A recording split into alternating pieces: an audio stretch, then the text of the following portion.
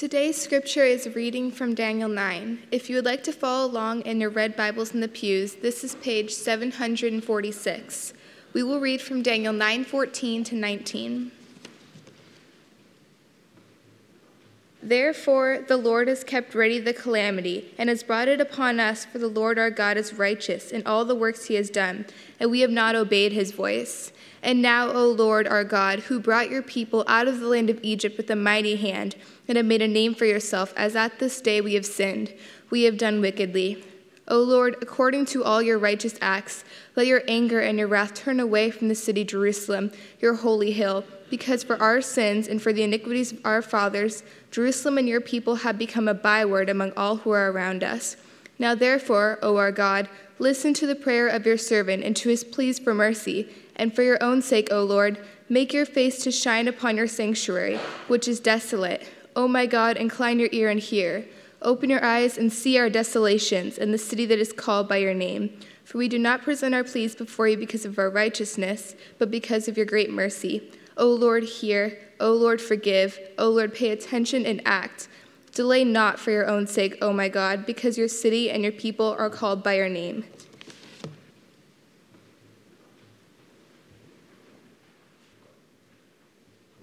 Just a forewarning into Daniel, in the next few weeks, not including today. Today's passage isn't as challenging, but in the next few weeks, starting from chapter 7 and chapter 8, and here's a little bit of respite before we continue on, are going to be the most challenging chapters of the book of Daniel. All this apocalyptic literature that we're going to go through is really, really challenging. So starting next week, it's going to be tough. And so I'm just praying for the return of Christ before that time. And we went through a Lenten series, which was like 3 months long. And I was just praying that time that Christ would return. I was like, God, I really don't want to go through all this stuff. Because my workload just increases. Like I have to study a lot more for these things. And but yeah, I don't know if that's going to happen. I think with God's humor, it's going to happen right after we finish Daniel. Like, and he was like, ha, like so. Anyway, my assumption is that you are reading the Bible on your own, that you are studying the book of Daniel on your own, and that whatever you study, you bring into your small groups to share with that group. And all this supplemental material that is available out there is to help us understand Daniel further. And my hope is that you're sharing that amongst your friends, because the half hour that we spend here every week on a Sunday to talk about these things isn't sufficient. What I do on a Sunday is not sufficient to kind of understand this completely. It's just kind of giving you an overview. And so for you to dig into that, would be really great. And you can even share your insights with me, and that would be really, really wonderful. What we have this morning is a really great prayer from Daniel. It's a really important section, actually, of the book of Daniel. And we find that Daniel is a person of prayer, because you look back to chapter 6, and that is exactly why he was sentenced to the lion's den, was because of his prayer life. His enemies knew exactly where to find him. They knew exactly the times that he prayed, because he prayed 3 times a day. And so they knew, if we're going to catch Daniel after the king's decree to say, don't pray, we're going to catch him there. And that's exactly what happened. So they knew that this guy was a man of prayer, and they knew exactly where to find him, that he would not deter his schedule or anything like that. Nothing would deter him from praying to God.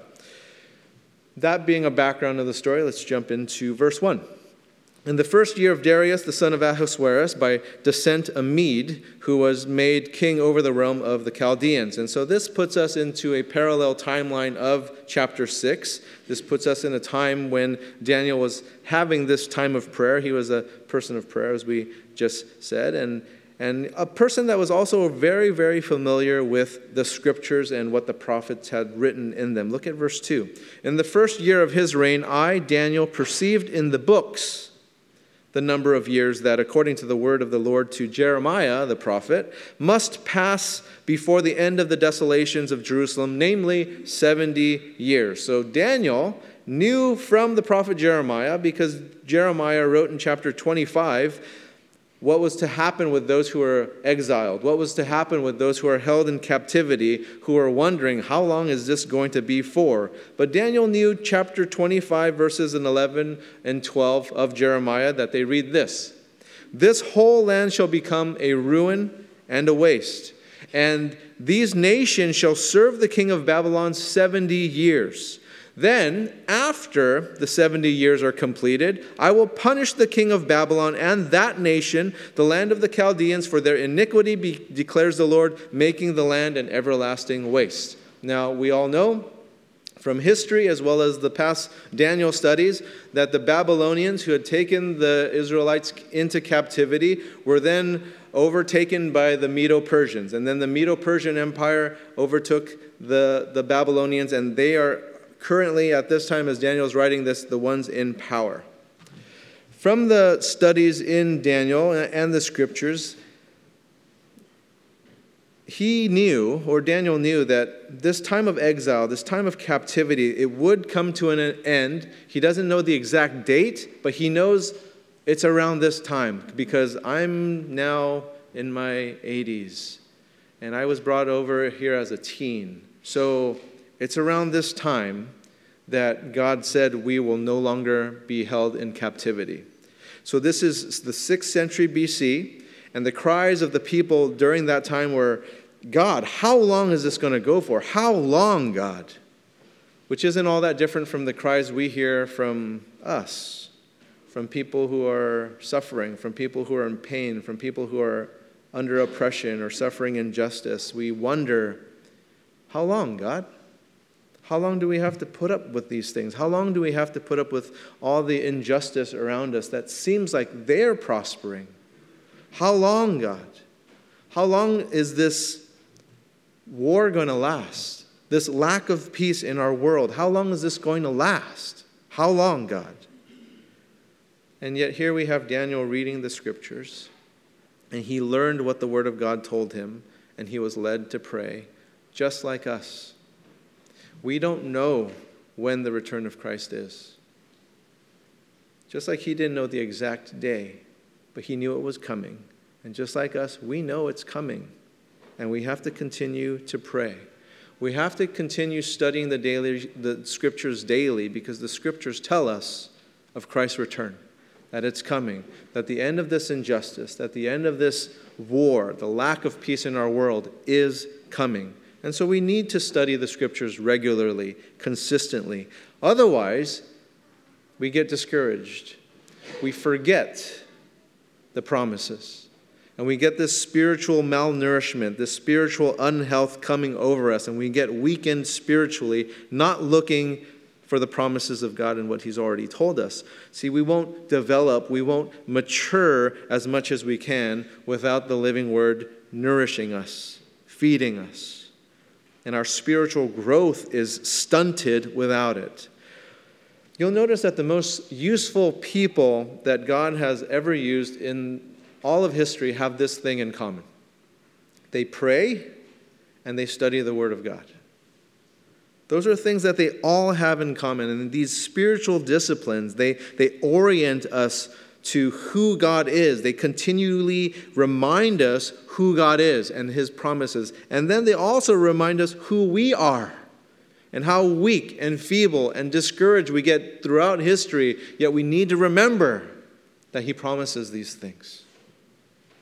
Knowing who God is, knowing who we are. And that leads us to how we pray and what we do, because we have these promises before us.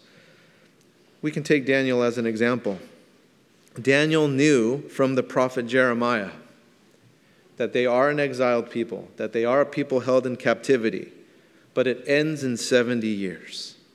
And so, what did this cause Daniel to do? Did Daniel just say, like, yeah, you know what? It's going to end in 70 years, so I don't need to do anything. I can just sit back and wait for that time to come, and no big deal.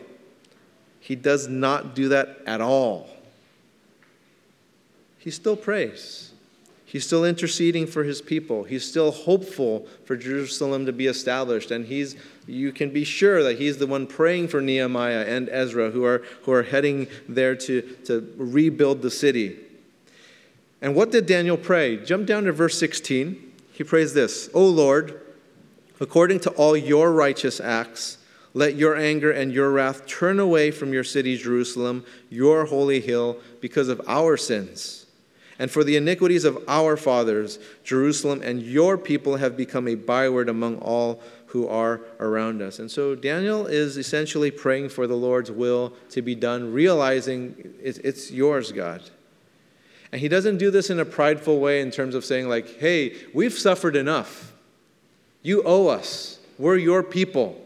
So when are you going to do this for us? He doesn't do that. He's really humble about it. He realizes we have our iniquities, we have our sins. You're a righteous God. Do your will. We also know you're a merciful God. And so you notice how Daniel's posture in prayer is. Look at verses 3 and 4.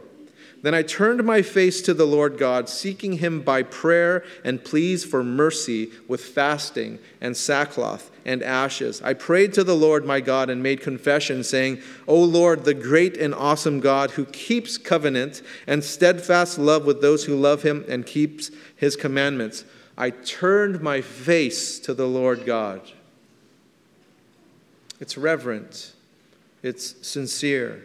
It's purposeful. And he's not casual about it. He's very intentional. He's very deliberate. He's showing that he cares. He's seeking, pleading, fasting, addressing God reverently, respectfully. And he's recognizing that God isn't one of us. He's not a peer. He's not a buddy.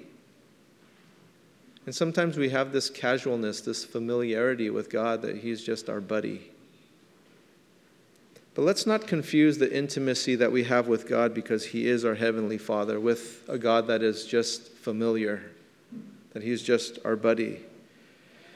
And there are times we can get so familiar and casual with God that we forget who God is, that he's the God that keeps covenant with steadfast love with those who love him and keep his commandments. Now, how many people who claim to love God, who claim to follow Jesus, can actually keep his commandments or are even interested in keeping his commandments? I think if you go down to the lake this afternoon and you ask people if they love God, if they believe in God at all, but if they believe in God and you ask them, "Do you love God?" they'll say, "Yeah, absolutely, I love God." You can even ask them if they love Jesus, and they'll even say like, "Yeah, he's a cool guy. He's a good guy. I love how he fed the hungry. I love how he clothed the naked. I love all that stuff about Jesus." Here's the catch. You cannot possibly love God if you don't keep his commandments. It's impossible. John chapter 14, verse 15. "If you love me, you will keep my commandments." If you love me, you will keep my... There's not a "I love you, but I don't keep your commandments." That's not possible. Why? Because that's the nature of a covenant. That's the nature of this covenant love, that God entered into this covenant love with us. You look to Jeremiah chapter 7, verse 23. "But this common command I gave them, obey my voice, and I will be your God, and you shall be my people, and walk in all the way that I command you, that it may be well with you." Don't walk in the way of God, in the way that he has commanded, then it won't be well with you. And so it's a similar thing in, say, a marriage covenant. And that we who are married all know that it's not about feelings, about how you feel about your spouse a particular day, and because some of you even this morning might not be getting along with your spouse. So, we know it's not about feelings, right? It's not feelings. Because you need to choose to love even when that person's unlovable. It's beyond feelings. It is because you've made a covenant with the exchange of your vows, with the exchange of your rings, that you're going to honor this covenant whether you feel like it or you don't, that you're going to honor the covenant. And it's a commitment to the covenant vows that are a sign of the nature of that covenant love that you guys are giving to one another. And so this love that people are saying, I love God, and they don't keep their commandments, that is love without obedience, which is just an over-romanticizing of what love really is. Because that is not how God's love is with us. I don't feel like loving you, so therefore none of your promises are for you. That is not God at all.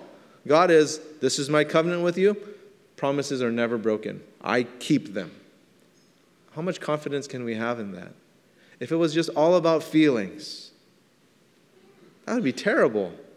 All you'd be doing is striving to please a God that can never be pleased. Just like your spouse can never be pleased fully. There's always going to be something else, right? My office is a mess. It will probably always be a mess. Sorry, honey. But we made a covenant. Thank God. Right? Thank God. There's an obedience to love even when the other person is being unlovable.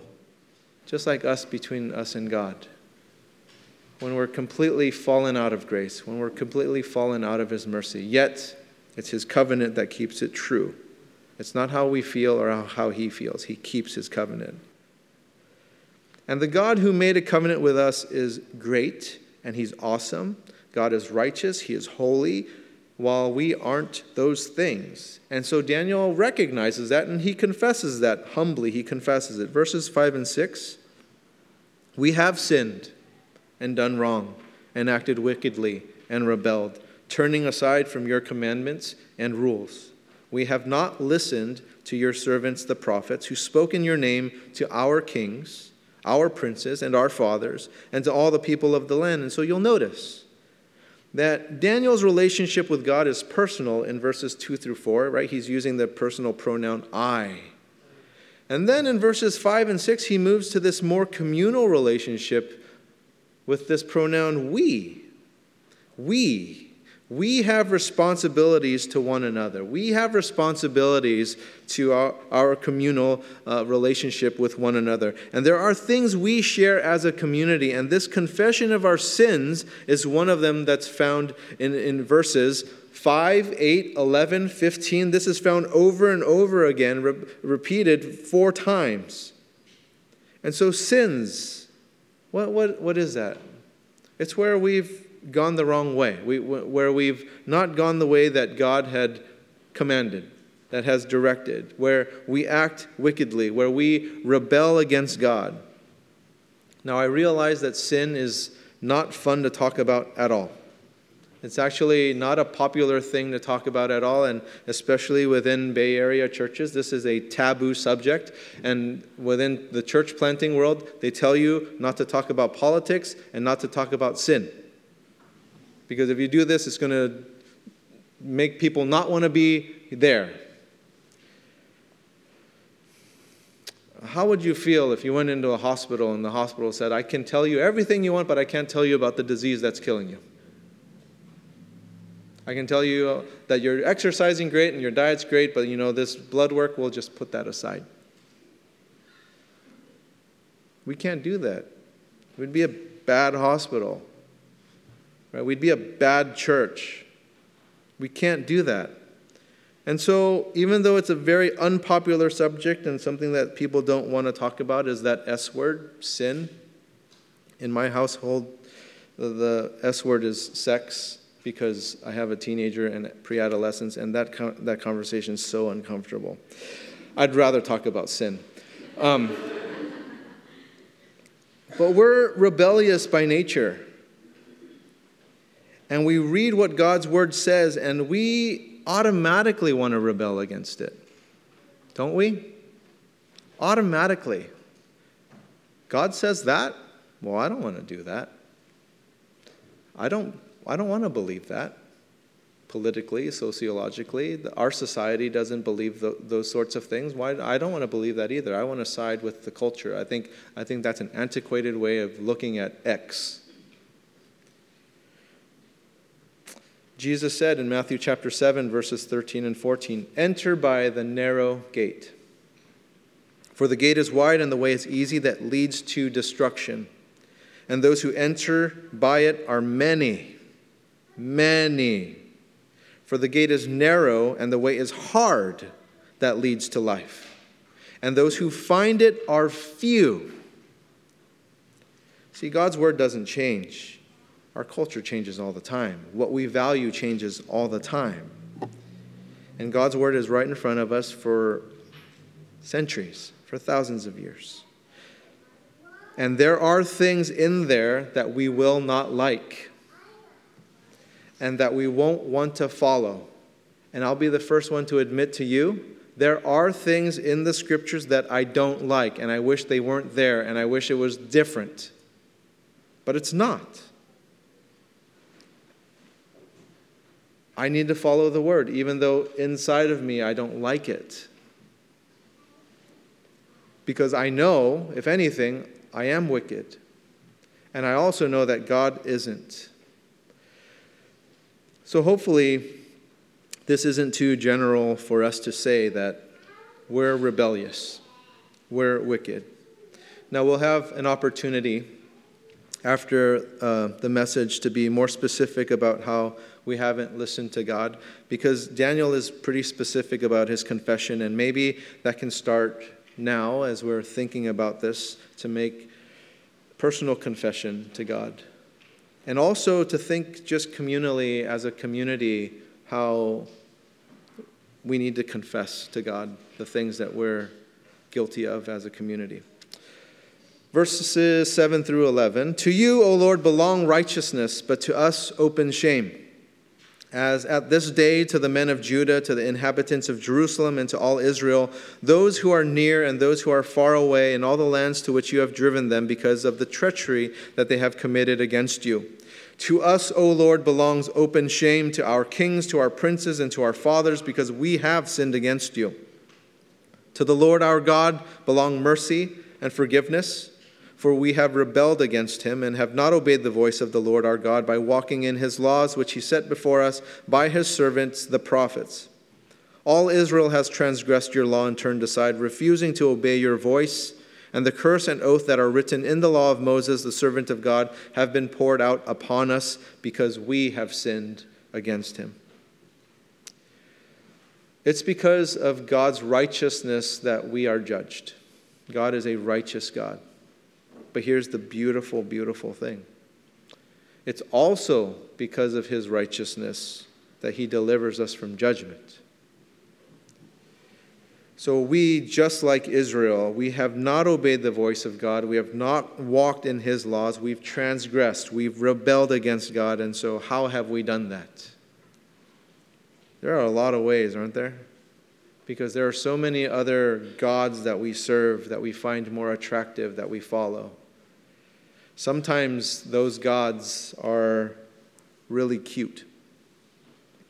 Because sometimes those gods, sometimes I have 4 of them. And I do everything in my life to serve those gods. Because you can tell by how I spend my money and how much time I spend and all the effort what 4 little gods I serve. You just have to look at my checkbook.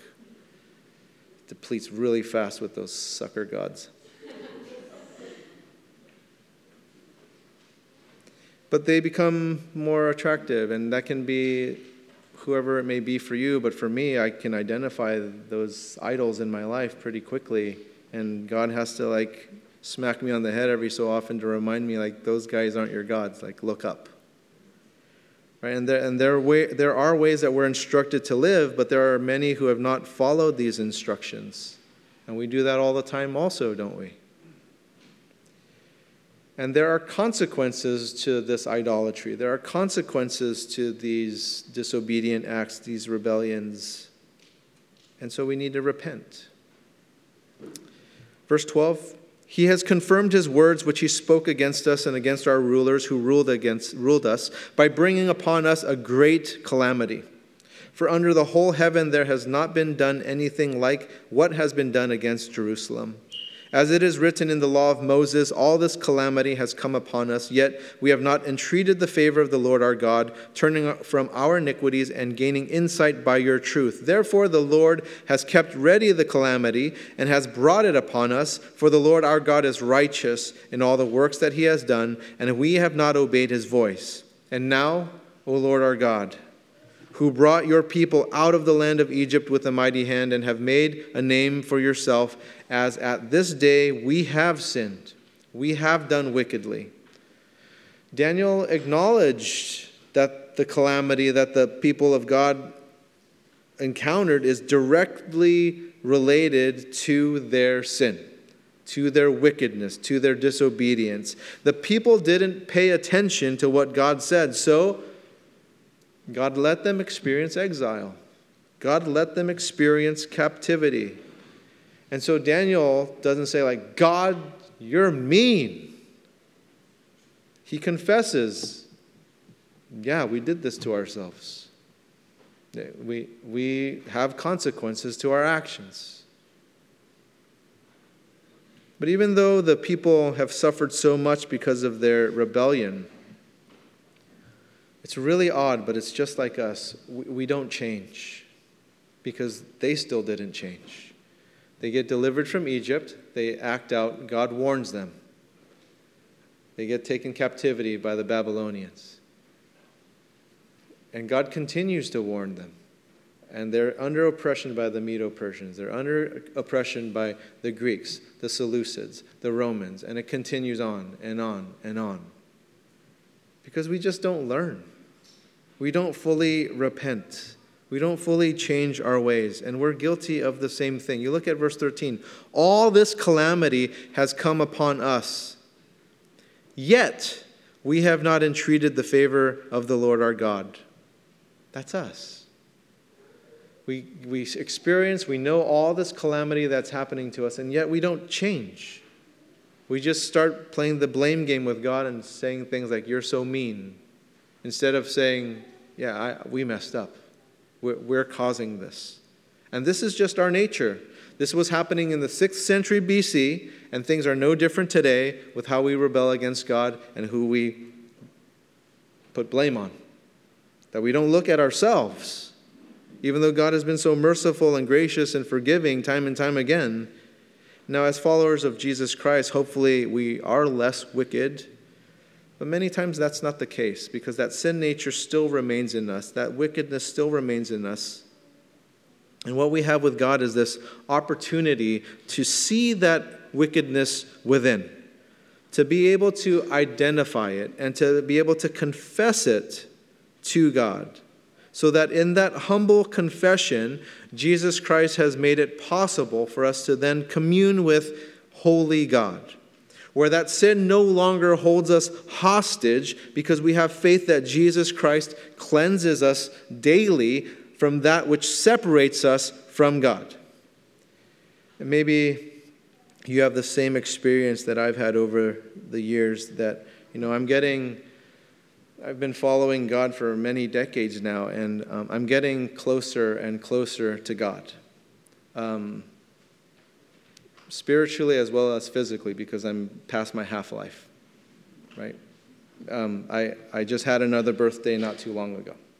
And I'm just realizing I'm getting closer and closer to God, both spiritually and physically. Like it's happening, and it's happening. But here's the odd thing, weird thing. And I have a suspicion that it's the same for you.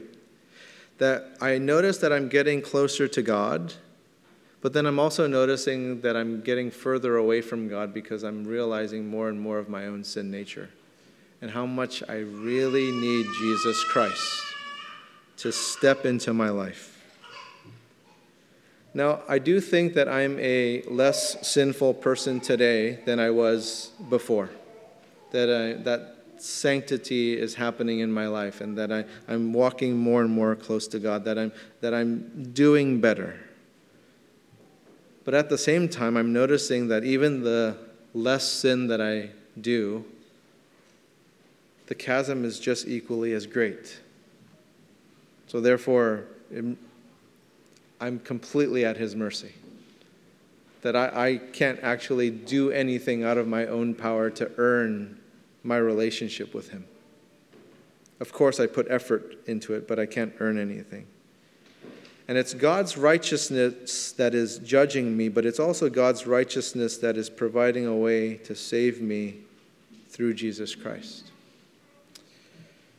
Verse 16, O Lord, according to all your righteous acts, let your anger and your wrath turn away from your city, Jerusalem, your holy hill, because of our sins. And for the iniquities of our fathers, Jerusalem and your people have become a byword among all who are around us. Now, therefore, O our God, listen to the prayer of your servant and to his pleas for mercy, and for your own sake, O Lord, make your face to shine upon your sanctuary, which is desolate. O my God, incline your ear and hear. Open your eyes and see your desolations and the city that is called by your name. For we do not present our pleas before you because of our righteousness, but because of your great mercy. The emphasis on God. And so many times we emphasize us, how we feel, how our opinions matter. And so you notice kind of the template of prayer here where Daniel goes from I, and he goes to we, and then he goes to your. But the I and the we are all about confession. It's not about petition. And then he turns it on to God and how this is all about God. So Daniel first goes to confession before any type of appeal or petition. And yet when we pray, how often is confession part of our prayers? Hopefully all the time. But our prayers are probably more heavy on the petition side, more heavy on the supplication and the thanksgiving side. And you can notice this when you get into communal prayer with people. I have noticed that in our church, we're a very thankful church. Like if you've ever been in any type of prayer meeting in our church, like thankfulness is the majority of our prayers, and then it goes to petition into the things we need. But very seldom is it confession. Sometimes, but most of the time not. And I would think that that's probably because we take that more personally and we do the personal confession more than the communal confession. But you notice that Daniel does both. Personal confession, communal confession before he does any petition. And so when Daniel does get to petition, it's not about himself. And it's not even about his community. It's all about God. It's all about God's glory. Because you notice how many times he uses the pronoun your, you. It's all about God. And he doesn't turn it upon himself and say, like, God, deliver your people. Which you would think he would. Because they've been oppressed for so long. Why wouldn't he pray that? I think it's because he knows that God has already have that in the works. He's already said they're going to be set free. So sometimes I wonder about our own prayers. If we already know God has already promised something, how are we praying about that in terms of saying like, oh, God, deliver me from this thing when he says like, I'm going to. Versus, God, you promised me this thing. Thank you for your mercifulness. Sorry for anything that I've done to like derail that thing. So I'm hoping this reorients our prayers. That this helps us to focus on the confession part of prayer, personally, communally, before we go into petition, supplication. For God's presence, for his presence to appear in what is desolate, is a very good prayer.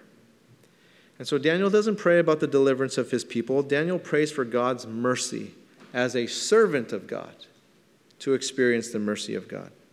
Because we already know the character of God. We know his character. We know praying to a God who is merciful to us. He closes this prayer with, O Lord, hear. O Lord, forgive. O Lord, pay attention and act. Delay not for your own sake. O my God, because your city, your people, are called by your name. Like, God, this is all you, right? This is not about me. This is not about us. Like, this is all you. So let's pray as a community in need of God's grace, mercy, forgiveness, and realize that the work of the gospel has less to do with who we are and who we are as a church, but actually who God is. And it's God's glory. So for the next 5 minutes or so, if you can get into groups of 5, 6, 7, and if you are wanting to be brave enough to practice the confession of your personal sins within that group, go for it. I know some of you might be shy about that. But if you're willing to do that, do that. And I think you're going to open up some gates so that other people in the group will be free to do that as well. And then if something communally comes into mind in terms of asking God for forgiveness for something that we've done as a community, we want to lift that up to God too. So just take about 5 minutes to do that, and then we'll reconvene.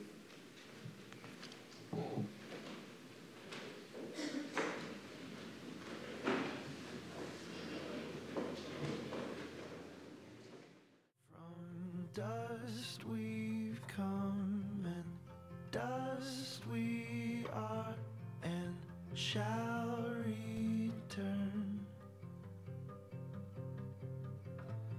Be still, my soul, and let it go. Just let it go.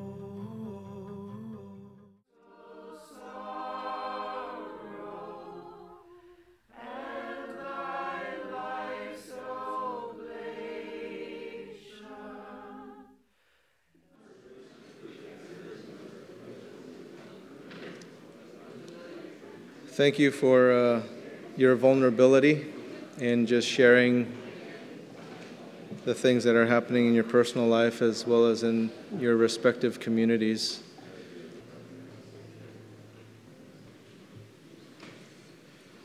God, we're thankful for your patience with us.